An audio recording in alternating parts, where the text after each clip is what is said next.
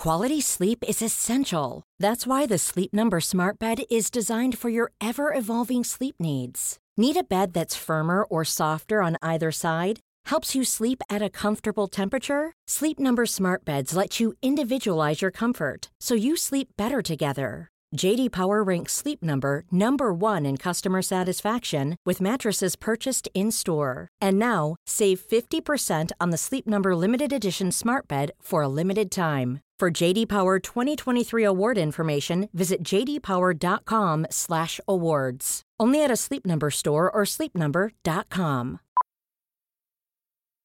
Millions of people have lost weight with personalized plans from Noom.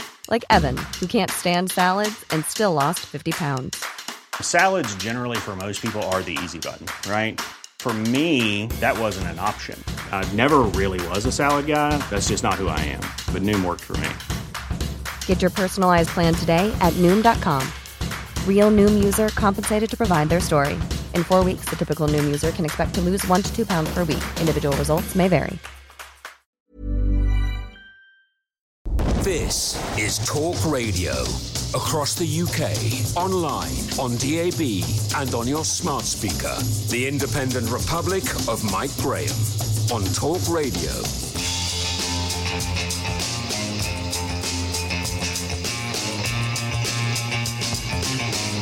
Good morning and welcome to the Independent Republic of Mike Graham right here on Talk Radio. It feels a little bit like deja vu all over again, doesn't it? Extinction Rebellion are back in town. Teaching unions are threatening to delay the start of the new school year. More than 800 illegal migrants have landed on our shores in one single day. And we're still wrestling with the evacuation programme out of Afghanistan. Oh yeah, there's a G7 meeting as well. By the way, the last G7 meeting that I had in Cornwall, do you remember they all flew in? Private jets all over the place, you know, lots of pictures of them posing on the beach, lots of barbecues, lots of dancing, lots of hugging, lots of kissing, lots of so-called declarations.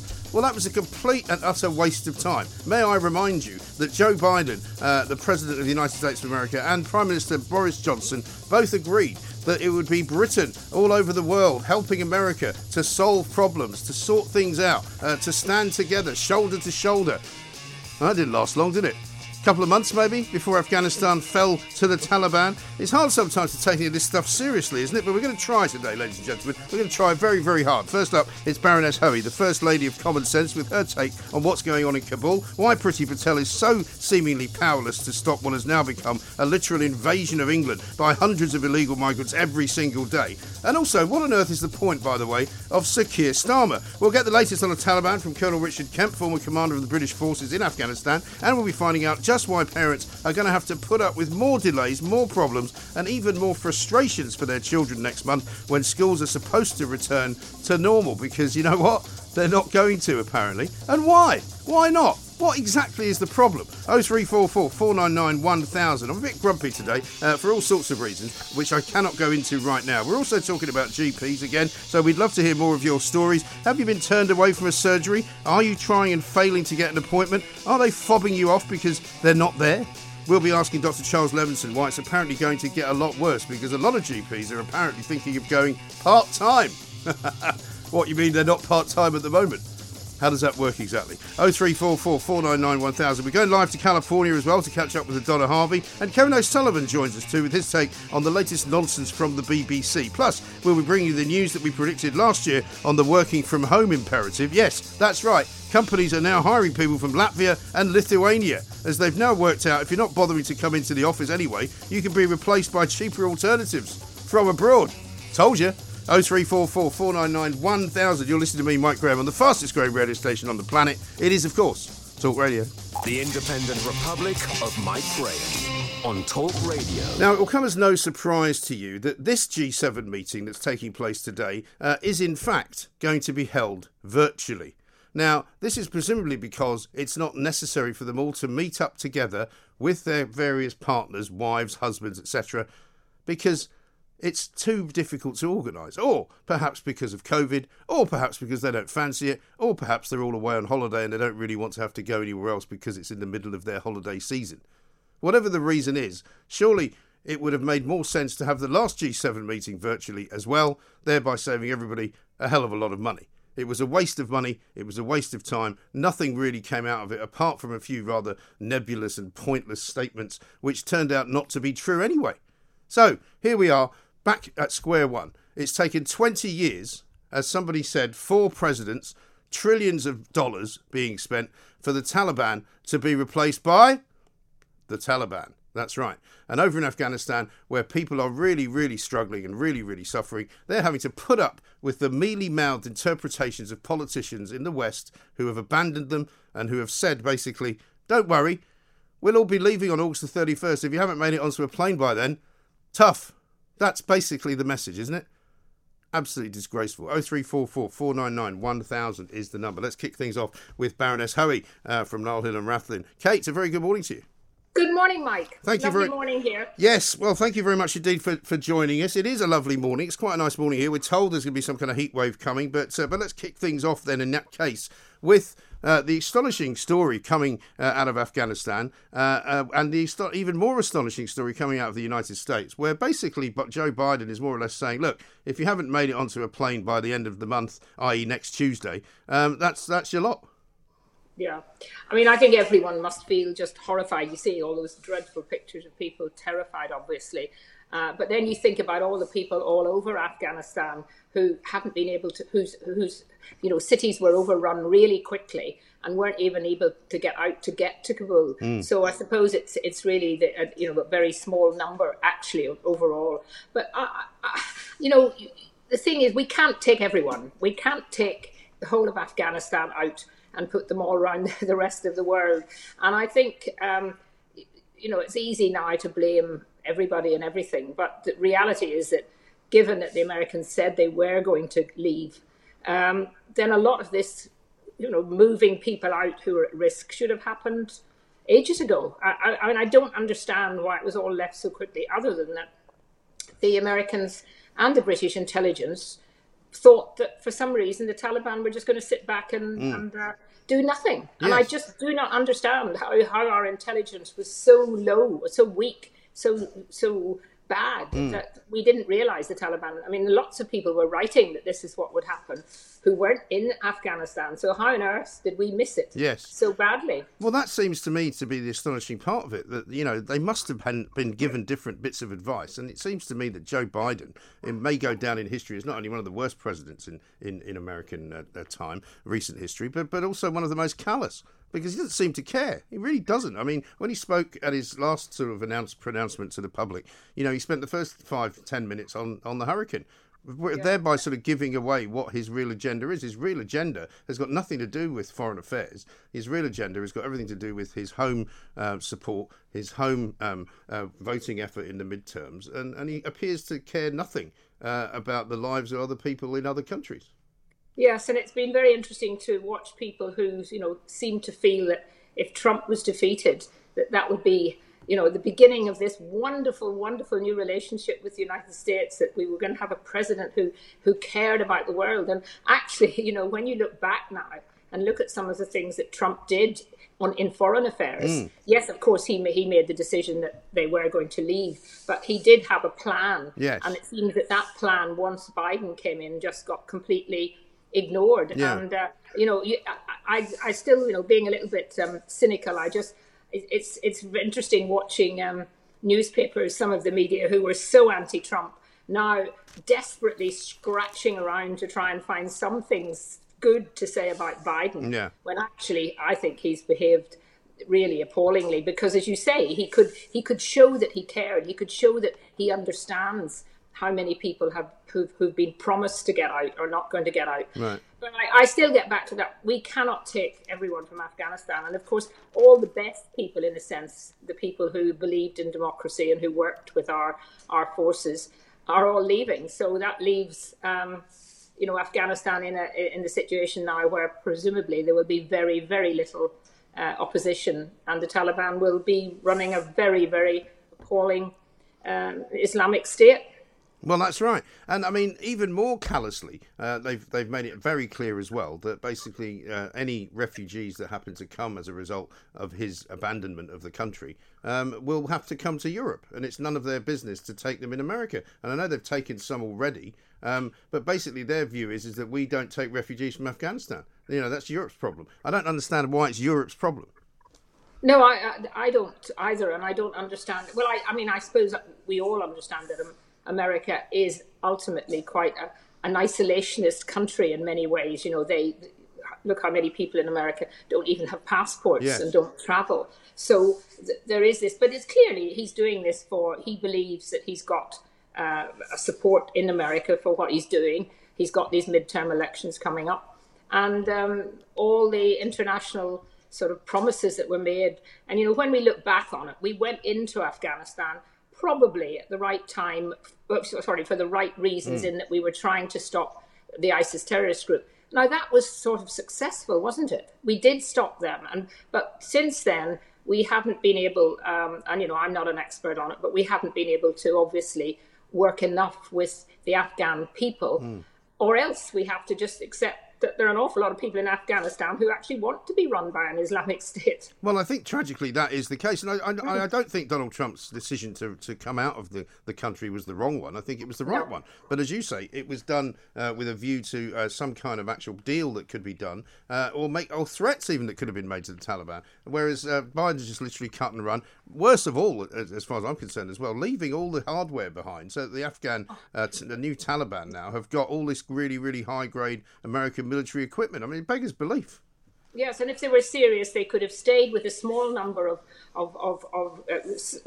armed forces there, as we did after the war in Germany for a very long time, and then we could have helped the Afghan army to continue to look after their weapons, to, you know, be there as a sort of support mechanism. But it just seemed that we were totally cutting and running, and I think that's what really makes us feel, as sort of Westerners who supposedly care about what's happening in the world, you know, to look like we've just been beaten very, very badly, and we haven't even been able to retreat in a way that has left us with some dignity. Yes, absolutely right. And which brings us on to the knock-on effect, of course, of what's going to happen, and that will be clearly European problems, refugees flooding across the continent, because we've already seen Greece saying they're going to build a wall between Greece and Turkey somehow to stop too many Afghan migrants coming illegally. We've got 828 people making a journey and landing on our shores on one day alone now, Saturday. I mean, every single week there's a new record. There's a piece in the Mail today about some dinghies landing on a beach in Broadstairs, 20 people just getting off a dinghy and walking away. And you get to the point where you're thinking, you know, when is this going to stop, and why do we keep talking about it, and why does Priti Patel continually not do anything? We keep hearing that, they're going to change the laws, it's going to be more difficult in the autumn. Well, it'd be too late by then. There'll be about 30,000 people here by then from this year. No, this has been warned about by many people who weren't listened to for a long time, that this is what was going to happen if something didn't happen to stop it earlier on, when there was very few boats coming over. And until people in France or in those other countries have come through safe countries and want to end up in the United Kingdom, until they realise, until they're told, until it means something, that actually if they come that way, if they come across in a boat like that, in a land in our shores, then they will not be treated as even given the opportunity to decide whether they're asylum seeker. And we know most of them are not asylum seekers. No. We are going to see the real asylum seekers probably coming a much longer, a much later time via the Afghanistan, because of what's happened in Afghanistan. But I think they should be told very clearly, if you arrive off a boat illegally like this, then you will be sent back. You will be sent back somewhere. And I'm, France clearly is not being very supportive of what we want to do, despite getting lots of money from us. And you just wonder, why on earth are we paying them all those millions? Because it's clearly not making a difference. I think they said they stopped 200 people. Well, 800 came in and they stopped 200. Yeah. I mean, that's just not good enough. But I think they have to start treating this, and I've been saying this for a while, Kate, as if it's as bad as the drug smuggling business. This is a people smuggling business. It's organised crime. It is absolutely and utterly a money-making venture. And it needs to be treated as such. It should not be treated as if we are doing some kind of humanitarian deed and a good thing by accepting these people. We don't know who they are. We don't know where they're going. We don't know where they've come from, by and large. It's an absolute shambles. It is, and so many of them are coming in and not even being formally registered, as you mentioned. But you see, Mike, if you say things like that, you know what's going to happen. You will be accused of being the most appalling racist. Yeah, well, don't worry, I'm used to that. I mean, you know, I'm quite happy. I'm quite happy to be accused of any number of things. But I mean, the problem is that people still, and maybe it's beginning to change. People are still quite frightened almost to speak out and say what they think about this, because they know that they will be completely, got at by either social media or and I think we have to start saying that, yes, we are a tolerant country. Yes, we have taken many people over the years. For example, the Ugandan Asians. We're going to take many people from Hong Kong, but we have to do it in a proper way, and we can't just allow these kind of thug-type money-making smugglers to be able to exploit people to come into our country, and we have no idea who they are, where they've come from. And on that, right? As far as the tolerant nation status thing goes, that's all very well, but it's also madness to pretend that admitting more and more people, and we're talking about something between 500 and 750,000 people a year now who are admitted to this country through the immigration system, and that's largely legal, but partly illegal. It's idiotic to make out that is not going to change the way that Britain is actually managed, because 20,000 people, for example, if they come across the Channel on these dinghies, that's the size of a small town like Hailsham in Sussex. That's 20,000 people just coming that way alone. Yes, and yet we have, many people who've served our armed forces with distinction, veterans, still sleeping on the streets or not in very adequate accommodation. We've still got very, very overcrowded situations and difficulty for people who've been living in this country all their lives to get housing. Yeah. And I don't think we can sort of walk away from that and not actually start that debate, because where are these people all going to go? They're going to send them off, presumably around the country, and local councils will be getting, I imagine, some more money to help look after them. But ultimately, we are not capable of taking we've got a creaking infrastructure, Kate, where people can't get to see a doctor. They can't get their kids into the school they want to get them into. They can't get on an NHS dentist list because they're full. The roads are already chock-a-block. There's no real infrastructure in terms of transportation. There's no jobs necessarily for these people to do. It's madness to not actually even be talking about it. Well, I think that is the thing. That's where programs like yours and a few others, and even GB News is prepared to actually talk about these things. Yeah. There's been a silence about it. There's been an almost a feeling that every liberal type person must accept that this is going to happen. We have to do our duty. Well, I accept we have to play our role in all of this, because there are some real genuine asylum seekers who are at risk. But frankly, when you look at all these people, and they're nearly all youngish men, I mean, that's the reality. The media will pick up one family with a little child to show it, but show them. But the reality is, it's single men. Yeah. And I also think a lot of these people at the airport in Afghanistan, I mean, are they just leaving their families? Some are families, but the vast majority of them are single men, and they're just leaving their families in Afghanistan. Yes, absolutely. Stay with us, Baroness Hoey, if you would. We've got a couple of other things to talk to you about, not least a couple of books that are out that you've been reviewing of Sir Keir Starmer, and also some of the rather strange happenings in Northern Ireland that have been going on lately as well. We'll keep talking to Baroness Hoey of Lyle Hill and Rathlin coming next on Talk Radio. This is Talk Radio. Across the UK, online, on DAB+, and on the Talk Radio app. The Independent Republic of Mike Graham on Talk Radio. Welcome back to the Independent Republic of Mike Graham right here on Talk Radio. We're talking to Baroness Hoey of Lyle Hill and Rathlin. Kate, I just wanted to ask you a couple of things about Northern Ireland that I'd spotted on the social media merry-go-round this week. There's an astonishing video from Londonderry of the INLA, several sort of hooded characters coming out wearing balaclavas over their heads, carrying guns, walking into what looks like a very ordinary sort of recreation ground almost, surrounded by homes and houses, and firing a sort of a gun salute and then going back to wherever it was they came from, seemingly completely uninterrupted.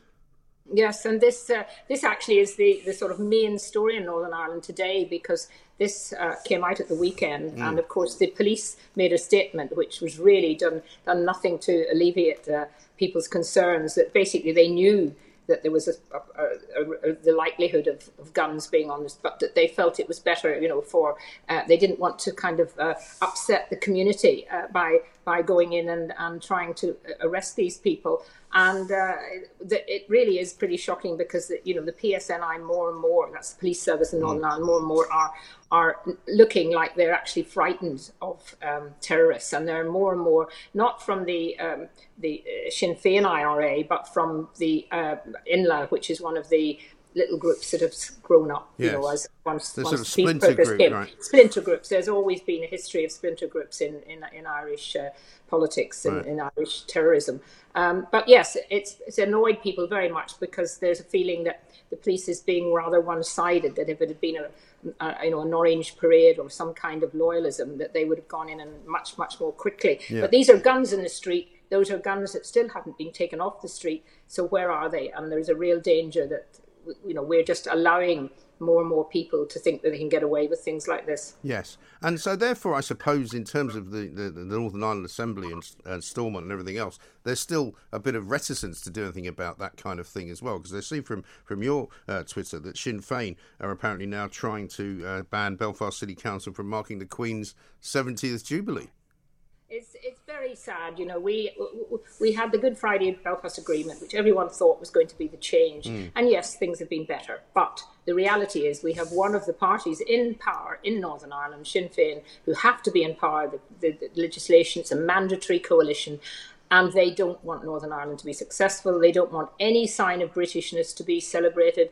And yet they want to push things like the Irish language. And this is our anniversary 2021, 100 years in Northern Ireland. They stopped even a commemorative stone being put in the grounds of Parliament buildings.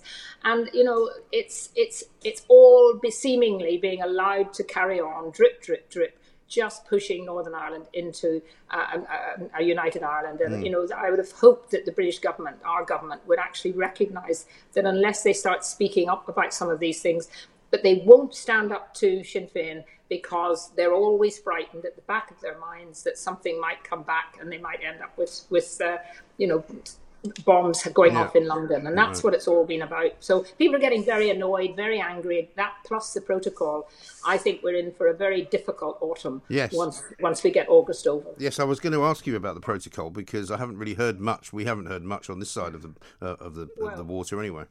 I don't think there's much happening at the moment. I mean, negotiations are supposed to be going on. The command paper that was brought out by David Frost, which was basically saying we could bring in Article 16 because there are societal and environmental and economic difficulties in Northern Ireland, but we're not going to yet because we want to be nice people and we want to chat to you at the EU, and I'm sure we can come to some kind of agreement. So we'll see. That's supposed to be happening in September, but the grace period, this period of things not actually happening, ends at the end of September for so many different trade agreements, and that is another deadline. And the problem with just pushing that off for another 3 months, which is what the EU will probably suggest, is that then what the EU are trying to do is almost embed the protocol in, so that people actually almost think, oh, there's no point. We're never going to get rid of this. Let's just try and put up with it. Yeah. And that's what I think is annoying a lot of people who don't want to just put up with it and want to see an end of it. I still have confidence that, I hope, let's say, that the government will be tougher. David Frost is definitely tougher, and I hope that this time we say, enough's enough. We're not carrying on with this, breaking our country, the United Kingdom up, and hiving off Northern Ireland, because the next thing it'll be Scotland. Yeah, well, absolutely right. I think it's a very dangerous process to allow to happen. Finally, Kate, I was reading with interest your review of a couple of books about Sir Keir Starmer, one by Lord Ashcroft. Tell us what you made of them both, because I was very amused by some of the things you wrote about how he's just so bland, and actually the more you read about him, the more bland he gets. Yeah, and I said, I was asked to review two books, this one by Michael Ashcroft, Red Knight, and a book just called Starmer by Nigel Cawthorne. They both came out more or less at the same time.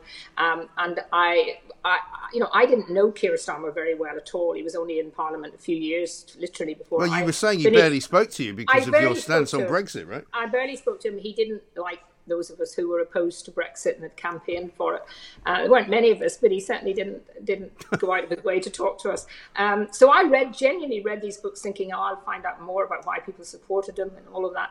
And actually, I ended up feeling that I knew very, very little more than what already had been in the papers. I mean, Michael Ashcroft's book is a much more carefully researched book, and certainly he's gone into more detail.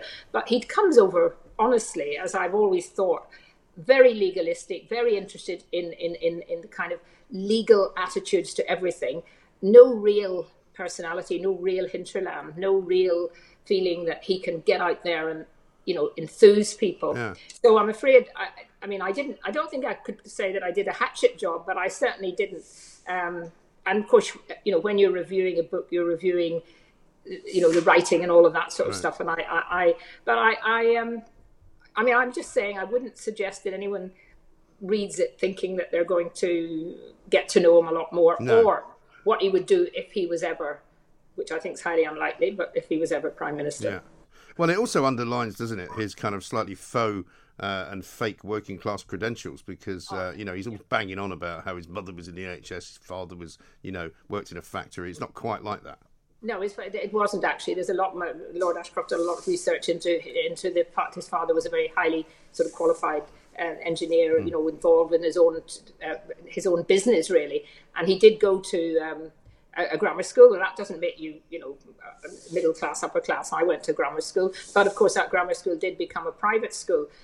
So it's he's just not quite. I think that was one of the criticisms that actually, I think it was Mark Seddon, who used to edit Labour's Tribune, said that was part of his problem really, that he banged on all the time about his working class roots, instead of actually doing things that would show that he cared about what was happening. And of course he didn't care about what working class people felt when he campaigned so hard to get a second referendum. Yes, and that's absolutely. why we lost our red wall seats. Yes, quite. Well, listen, I can talk to you all day, but we'll have to just get you back on again soon. Kate Hoey, thank you very much indeed. Baroness Hoey, of course. I call her the First Lady of Common Sense, quite rightly, because there was an awful lot of common sense spoken there.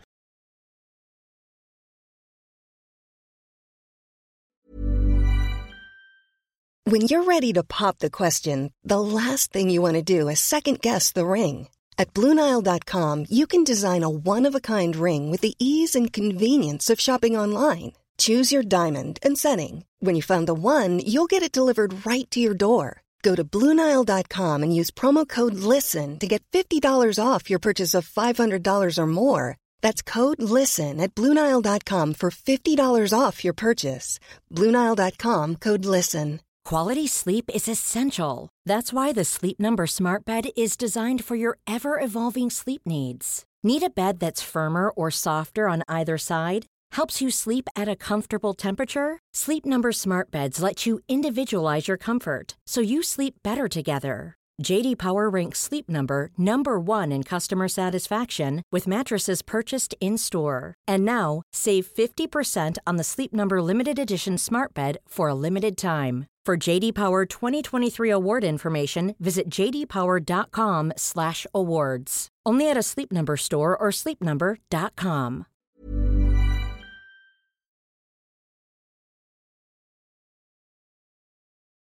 The Independent Republic of Mike Graham on Talk Radio. Let us talk now to Toby Falston, who's with Robert Walters. He's the CEO of that organisation. There's a big piece in the Mail on Sunday at the weekend in which it was saying that a lot of recruitment is now going on in other countries, because many employers in this country have worked out, well, look, if you're not going to come to the office, if you're going to work from home, we can get some people to work from their homes in other countries because it might actually be cheaper. Let's find out now from Toby what's going on. Toby, very good morning to you. Welcome.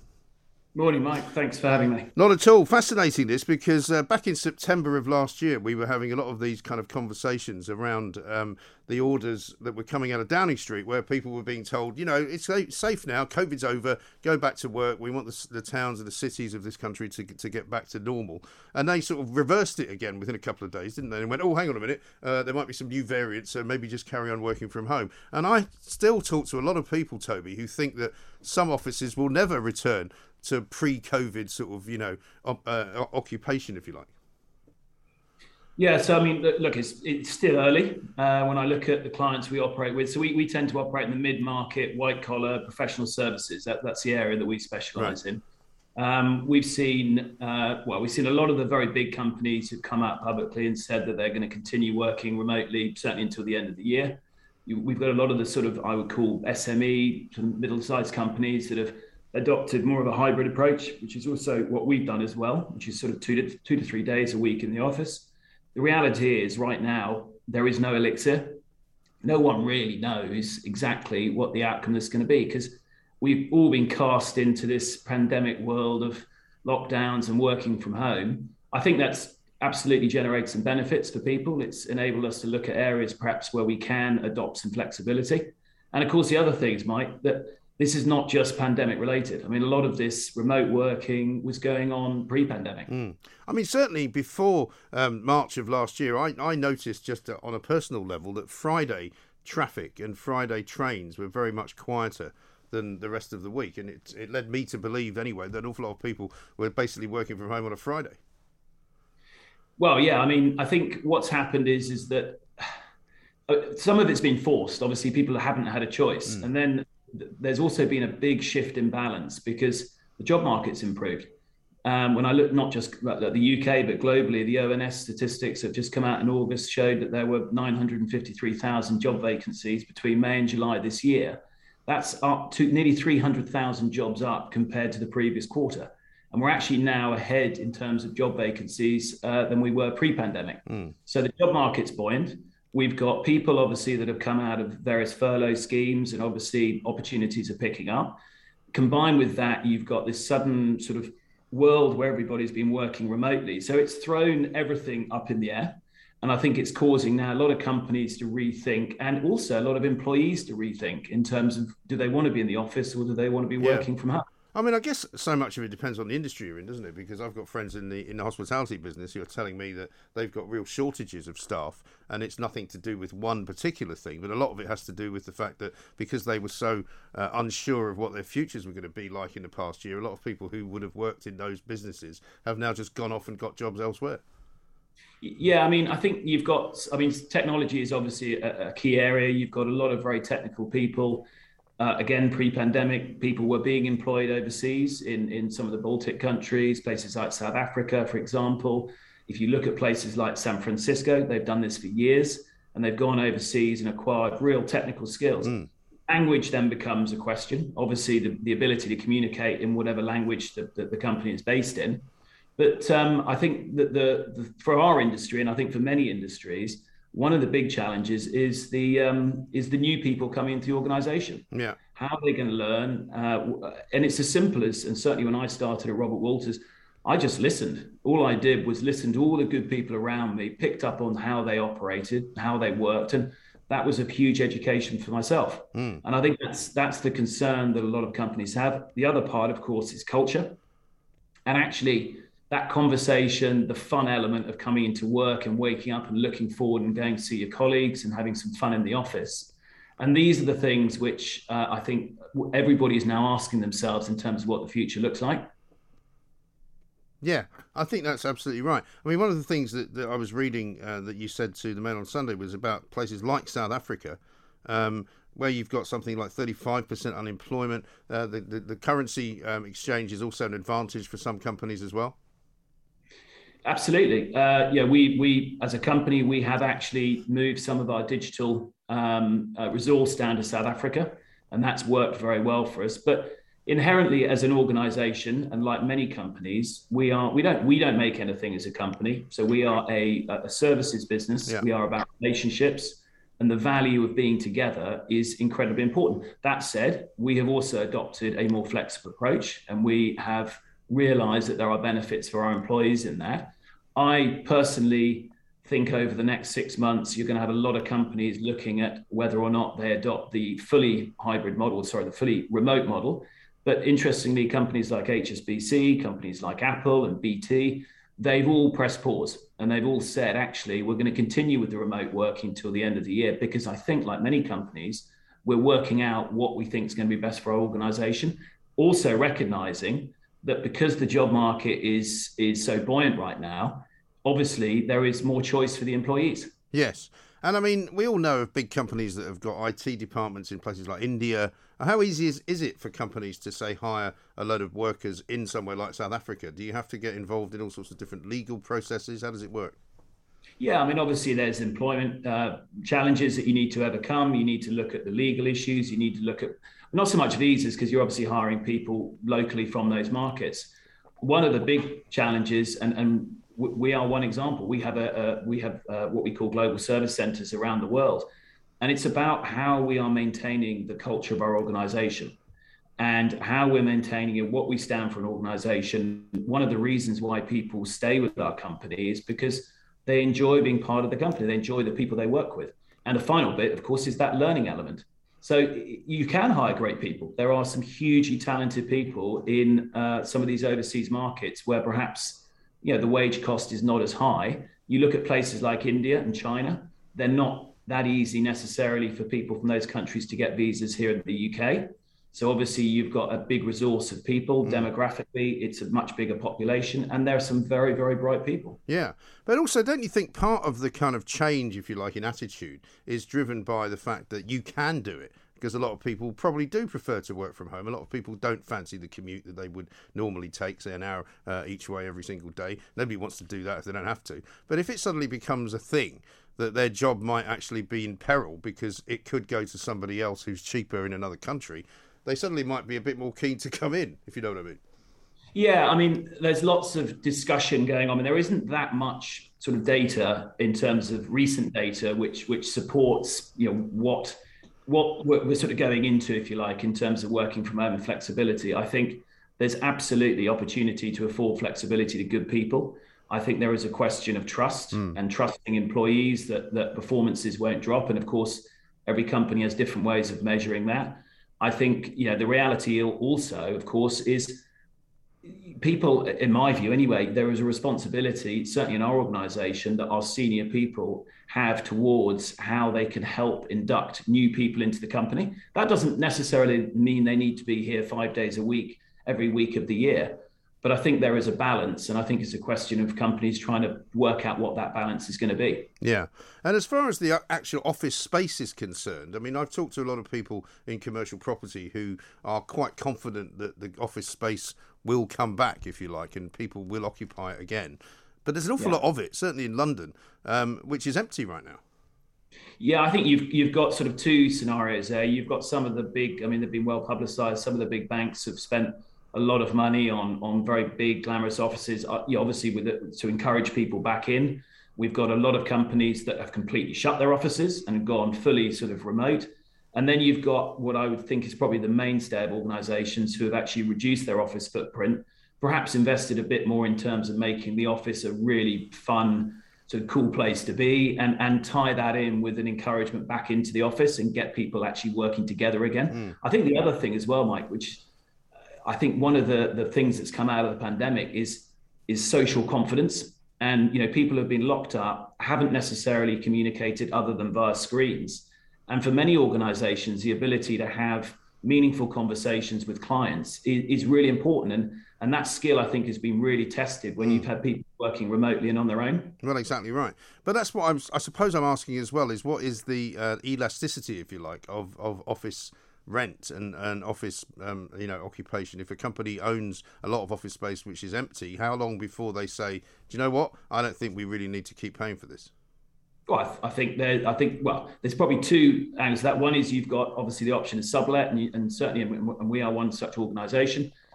Other options are that leases are coming to an end and companies are looking at it and going, okay, well, if we're going to be at an optimum of, let's say, 80% occupancy as opposed to 100% occupancy or even 60% occupancy, we can manage our space a bit more efficiently. Right. And actually, we reduce our footprint. We use that space on the basis of sort of hot desking, or managers are managing their space in terms of staff coming in. One of the things that's certainly come through is where you've got companies, and interestingly, the ONS was saying that I think it's 50% of companies now have workers in some shape or form back in their office space. And then, of course, what we then try and do is, well, do we want those individuals back together on the same day?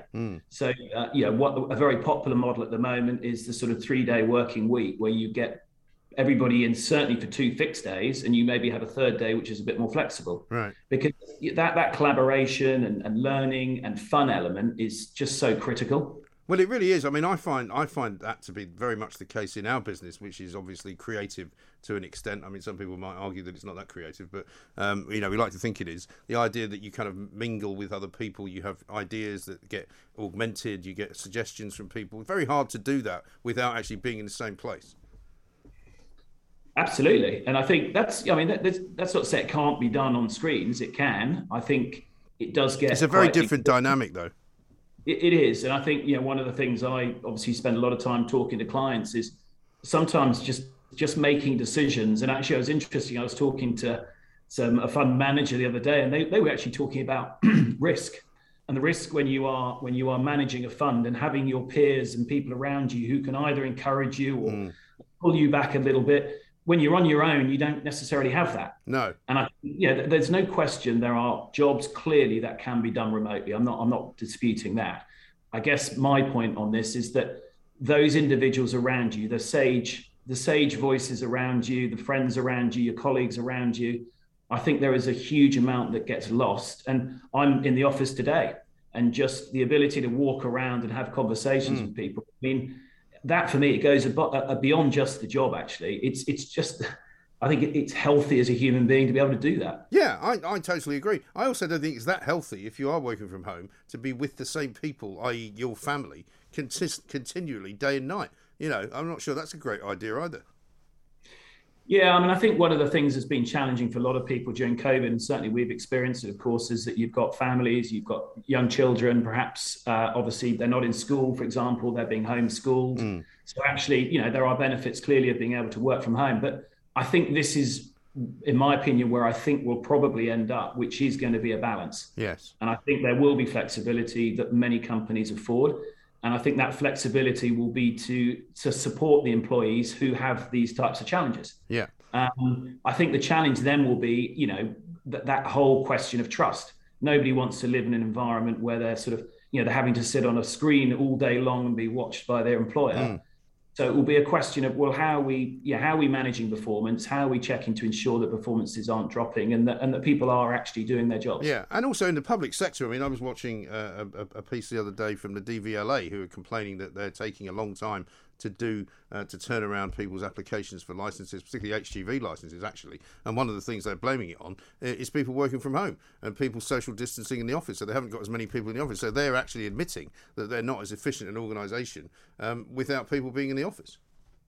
Yeah, and productivity, I don't really think there's any clear statistics to show that. I mean, I often hear people saying we're more productive now than we were a year ago. Yeah, I don't believe them. Fine. Slightly strange, because I think anybody would be more productive than what we were going through a year ago. I think how that productivity is measured is going to be a challenge for organisations. And certainly, when I think of our company, we have some amazing people who do work at the moment remotely or on a flexible basis, and they perform. One of the things that I'm always saying to them is, look, I would like you back in, though, for a period of time, because we've also got 25-year-olds joining us who don't know how to necessarily do this job, and we need your help to help support and develop them like you had when you first started. Sure. No, I think that's absolutely right. Very interesting stuff. I'm sure we'll talk again. Toby, thank you very much indeed. Toby Falston there, Chief Executive Officer of the Robert Walters company, of course, talking about why it is very, very interesting now that some companies are looking abroad, because if you're working from home for a company, they're saying to themselves, well, actually, we could save some money here because so-and-so who works in their nice little home in leafy Surrey, who doesn't want to come into London, I can get somebody in leafy Latvia for half the money to do the exact same job. So beware, if you think working from home is the answer, it may not be. The Independent Republic of Mike Graham on Talk Radio. And so, what can I say? We've carried for many, many weeks and months on this particular station phone calls from you guys, lots of tweets, lots of texts as well, about how difficult it's become for you to see a GP. Try to get a telephone appointment, they'll call you back. Try to get an actual face-to-face meeting, that's very, very difficult. Somebody said to me just the other day, it's easier to get a hearing and an audience with a pope than it is to get an actual GP's appointment in most places in England. Let's find out what the problem is. Dr. Charles Levinson is here. Charles, very good afternoon to you. Afternoon. It's a very frustrating story, this, to me, because we've been covering it for quite some time. And of course, during the period of COVID and lockdowns, understandably, you might say a lot of GP surgeries sort of ceased to operate normally. But there's no real reason now why they shouldn't be operating as they did before March of last year, is there? No, there is no reason now. And I was talking to a group of GPs, of NHS GPs last weekend, who told me that in their area, they're now seeing only half of patients. So yes. Half are being dealt with by telephone, and it isn't good enough. And we've got a huge number of excess deaths in the home, and we need to start getting GPs to see patients. Well, this is the thing. And I mean, it doesn't appear to be an overarching group that can order them to do so. And I always say this because it's true. Not every GP is sort of, not doing their job properly, but an awful lot of them are. And I get messages literally every day from people who have been told they can't come into the surgery. Somebody sent me a sign the other day which actually said, if you are unwell, please cancel your appointment and call for another one when you're feeling better. And you're kind of going, well, surely that's not really what doctors are for. No, and it's not what patients want. And we at Dr. Call, we put in a video app early on in the pandemic because we thought, well, patients might not want to or be able to see or come and see us.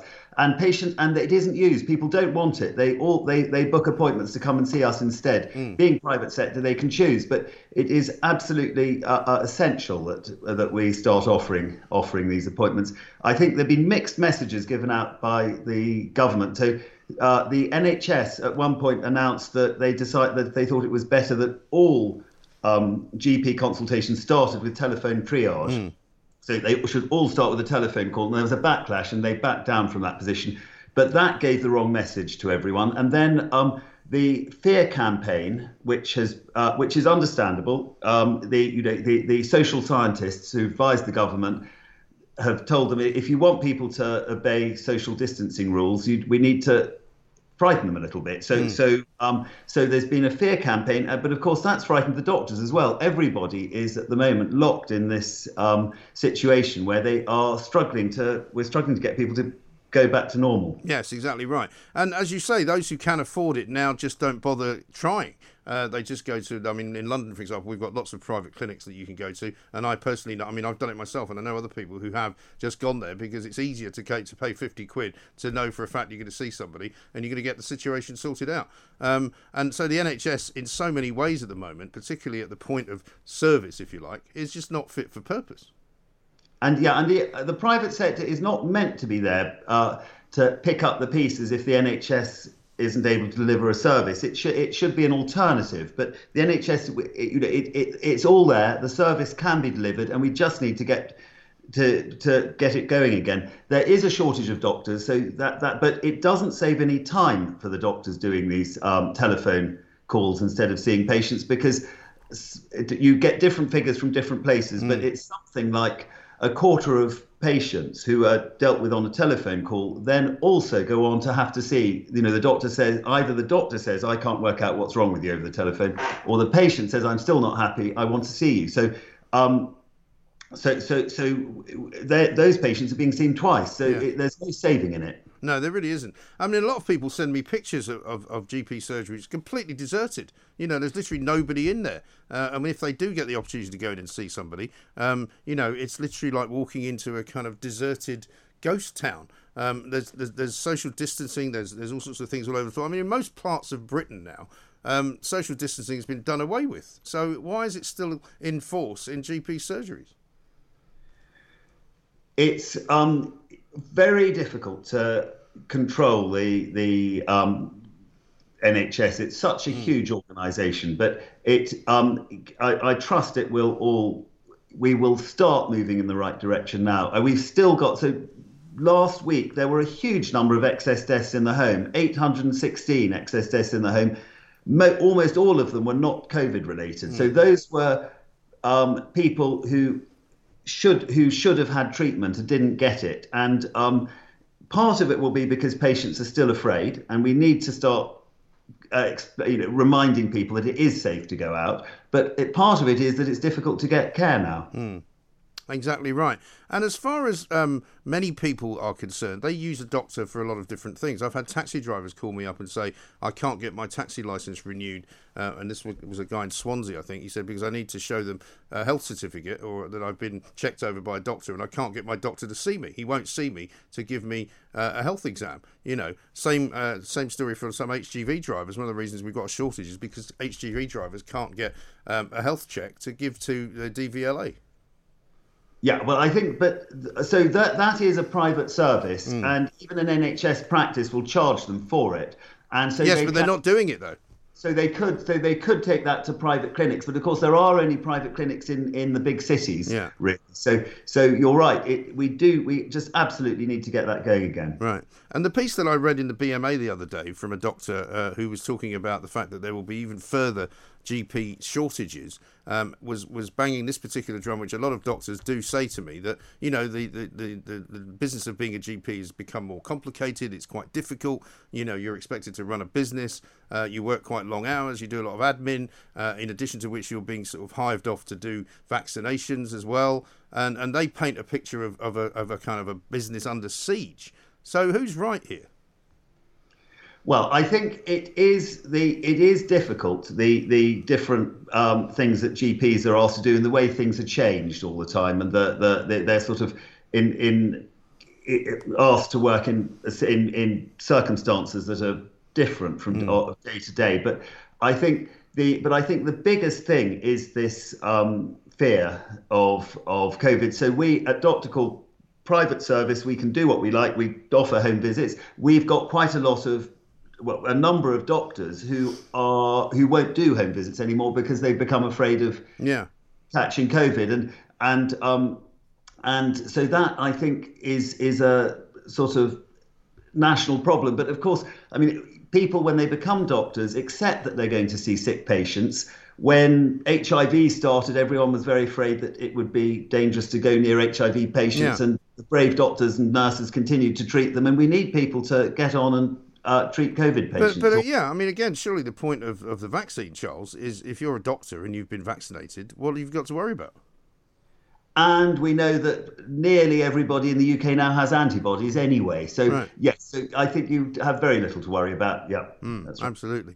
And as far as the kind of the future of GPs and the shortage of GPs is concerned, I mean, if, as like with many things in the NHS, if this is something which is a recruitment problem, then surely you just make the recruitment process quicker and better, don't you? Yeah, it is. I mean, call me old-fashioned. It is. I mean, I think one of the challenges with medical recruitment is that the training cycle is so slow. Yeah. So so when you identify a shortfall, it takes a long time to put it right. But fashions change, and doctors don't seem to want to be GPs at the moment. No. But, I mean, could, for example, you shorten the time that you need to study in order to be a GP? Because if you're not actually going to be perhaps a surgeon, you may not have to go through all of that. I mean, that may be a naive thing to say because I don't know much about medicine, but I do know a lot about medical services and where they're falling down. Yeah, no, I can't comment on whether you could short-track GP training, but there is a process where, because a lot of patients a lot of situations don't require all the doctor's knowledge and skill, and so there is a process where nurses are able to do more and pharmacists are able to do more, and that's absolutely right. And that's already happening, isn't it? I mean, an awful lot of people complain to me that, first of all, they can't even get past the receptionist, you know, who decides is the first sort of triage level, because the first person you have to get past, if they even answer the phone, is some, you know, very oftentimes aggressive person on the other end, sort of demanding to know why you want to see the doctor. Yeah, and I think you should never, as a doctor, you should never refuse to see a patient if they want to see you, because people don't always tell you that all the reasons they want to see you, either because it's sensitive or because they don't know how to express it. And it's also, even if you see a patient and you don't really end up doing very much because they don't need very much, it has value because the patient then gets to know the doctor and the doctor gets to know the patient, and that just improves the communication going forward. So it is absolutely essential that we just get doctors seeing patients again, and I'm sure we will. But we need to keep banging the drum. Well, that's one of the things that people also say to me is that frequently, if they are given, say, permission to have a telephone conversation with the doctor, it's often, a window of 3 to 4 hours, and they're not always able to speak privately necessarily. If they're in office or if they're working, suddenly the doctor calls. They're not really that keen to maybe explain what's wrong with them in an open office. No, scheduling is one of the challenges with remote consultations. Absolutely, the other thing is all the non-verbal communications. Sometimes someone starts to say something and they hesitate, and you can see by their face they'd like to say more if you encourage them. And then sometimes just examination as you walk in. As they walk in, you can see that something's wrong. They're pale, or they're shaking, or they're limping, and then very often you end up examining them if they're there, and obviously all that is lost with. So what's to be done, Charles? Because I've had a lot of conversations like this with very fine individuals like yourself, but we don't really solve the problem. What do you think we could do? What could the government do, or what could the NHS do? I would think they could just require. I think the NHS can make a blanket policy that consultations should be face-to-face. They put in this unfortunate blanket policy that they should not be, and then in the face of public opinion they backtracked on that, but they haven't, I think, been clear enough that in a requirement for it to happen. So it's left to local groups to work out what they think works in their area, and I think it needs to be directed from our sort of central office a bit more. Yes, I think you're absolutely right. Dr. Charles Levinson, thank you very much indeed, Chief Executive of Dr. Call, a doctor himself, of course. And if you've got a story for us on that front, because we are still pushing this, we are still trying to make sure that somehow people's individual experiences with the doctor, with the GP surgery in which where they live, is actually going to be a good one. Because we need to fix this problem. I get a lot of people complaining about it, and I would like to be able to be the person to get it sorted. It might take me 14 years, like I did with the parking in the Scottish hospitals. But hey, listen, at least we're winning the campaigns over here at the Independent Republican, Mike Graham. We're not losing them because every time we get our teeth into somebody, they normally do what we want, because that is the way of things. 0344 499 1000. We've got LaDonna Harvey coming up shortly. We've also got lots more of your calls to take as well. Here's one from, who's it from? Philip in Gosport. If GPs will not do their jobs, if teachers do not want to teach, if police do not want to enforce the law, if border force do not protect our borders, why do we as taxpayers continue to employ them? That's a very good question. Philip in Gosport has hit the nail right on the head. The police are standing around engaging with people from Extinction Rebellion to find out what their plans are. Doesn't sound like that's a job for the police to me. We've got doctors who don't want to see you if you're sick. Also doesn't sound like a doctor's job. Border force. What do we do? Protect the borders, or do we go out in boats and pick up people who want to come here illegally and help them? It's an interesting pattern this government's got, isn't it? People don't do what they're supposed to be doing. Teachers as well. How about this from Sam? Teachers desperately want to get back into the classroom to teach kids, says Roger. That's Roger Layton, who was our guest earlier. I don't believe many of them do. Historically, people generally don't have much sympathy and even regard for teachers. Opinions have only worsened over recent times. It's appalling. I think it is. Schools should be teaching children. Police should be arresting people who are demonstrating and holding up traffic. Doctors should be seeing sick people. Border force should be stopping people entering the border illegally. It's not difficult, this, is it? Government 101. Talk Radio. Across the UK. Online, on DAB, and on your smart speaker. The Independent Republic of Mike Graham. On Talk Radio. If you enjoyed that, be sure to catch the whole show 10 till 1, Monday to Friday, on Talk Radio via DAB, online, or via the Talk Radio app. And if you have an opinion on the stories we cover, we'd love to hear from you. Call us on 0344 499 1000 or tweet at Talk Radio during the show to have your say. Mid-morning with Mike Graham. Talk Radio.